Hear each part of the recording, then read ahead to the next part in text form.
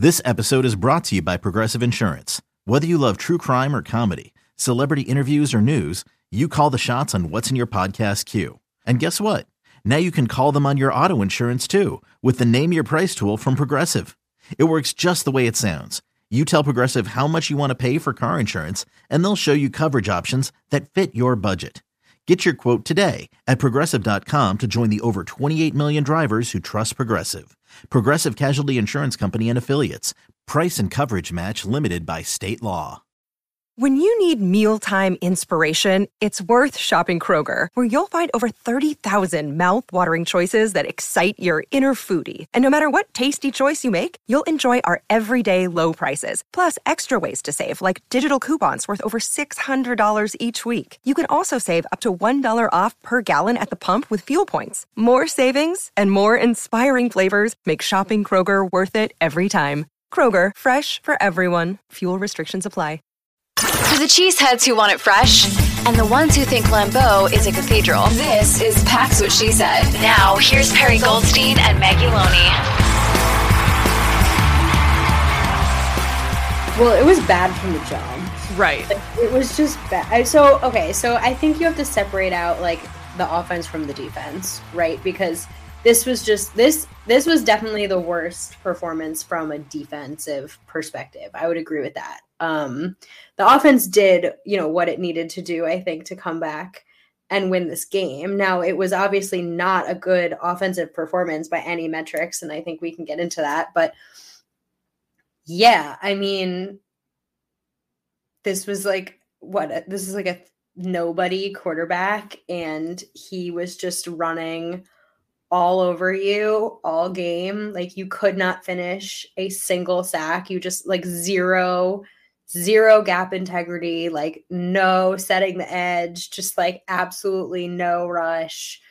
You said it. It was embarrassing. It was an embarrassing defensive performance. And like, I think all the listeners know how I feel about Joe Barry and his scheme and his soft ass zone. And like, I think the defense lost them this game because the offense came back and ended up like going up, and being up one is being up one, but it's being up one. Like, you played so soft and you just let them march down the field and score a field goal at the end.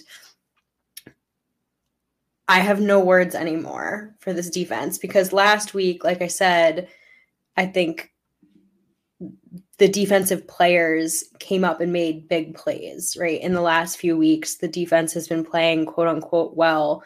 And I think that's because the players have been making plays, right? Preston and Rashawn have been getting sacks. LVN got a sack. Like, Keyshawn Nixon came up with a huge interception. But then you're getting these players, and like, it's not a knock, right? You lose Quay Walker, you don't have Jair, you're losing your star players.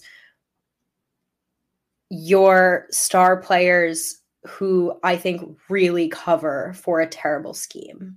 When your players are not making big plays, it's really exposing like just how bad this defense like really is at its like baseline, at its foundation. And I don't want to hear they haven't given up that many points. I don't want to hear any of that. Like, by DVOA, they are at bottom of the league. They are like 28 now, right? Yeah. Yeah. Like, this is bad. Like, if this team gets into the playoffs, it is because this offense figured it out.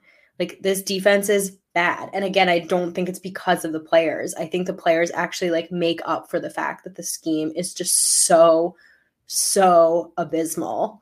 And I'm so ready to move on from this like soft, prevent, terrible, disgusting bullshit that we watched last night. Because again, if you go up against Patrick Mahomes, sure, but your inability to change the way you play week to week is the problem. You're going up against Tommy DeVito. Like, send the damn house. You couldn't get him down once. And again, it doesn't help that like your guys aren't tackling, right? Or that, like I said, there's no gap integrity. Like, were execution issues for sure. I'm not excusing that, right? It was bad all around, but it starts and ends with what you're calling. And the calls were bad. And I think the concern too, we talked about what this Packers team could be in the playoffs if they made the playoffs, what they had to do to get there. This was a Giants team that was averaging 13.3 points a game, and they put up 24 points. As it stands right now, the Cowboys are the 2nd seed. The Packers would be the 7th seed. The Cowboys are first in the league in points for. They're averaging 32 points a game. And you're telling me that the Packers are going to go to Dallas and somehow have a chance against that offense when the Giants. But that's what I'm saying. Like, if you can't get it together against one of the worst offenses in football, then why even go? Like, what's the point of the playoffs? Like, yes, 100%. It's a level of like playing down to your competition that I find really discouraging. And once again, I kind of, as I was watching last night, was saying to myself, okay, we expected the ups and downs. This was going to be a roller coaster season. We've had a huge high for the last month. So maybe this is just bringing us all back down to earth a little bit. And then I rewatched the game. And no, this was bad from start to finish, from all phases. I mean, we got to talk about special team, like the penalty. This was the Packers self-inflicting wounds. This was an absolutely winnable game at every stage, at every point, at every quarter. And like, that's not to say that the Packers defense, just to stick with that side of the ball, didn't make some great stops at certain points, right? They did. But the situational defense, as we've said all season, you feel like a broken record, still remains atrocious. I mean, you didn't even force, and I'm focusing on the last drive because the last drive lost the game. And I just think it is the perfect microcosm of why I have such an issue with the Joe Barry defense, which is you gave up, you let them dink and dunk you. All they needed was a field goal because the 2-point conversion didn't work, which, okay. You need a 3 and out. You need a sack. You need to push them backwards. No. 5 yard, 5 yard, 5 yard. Run, run, run. Little dink and dunk the whole way. You don't even make them use a timeout. You let them get to the sideline. Not a single contested catch. Nothing. No aggression. Nothing. Just soft, soft, soft. They got down into field goal range in like 50 seconds. And we've seen it time and time again. Like, this is not the first time. And this isn't Justin Herbert, and this isn't Patrick Mahomes, and this isn't Dak Prescott. This is fucking Tommy DeVito.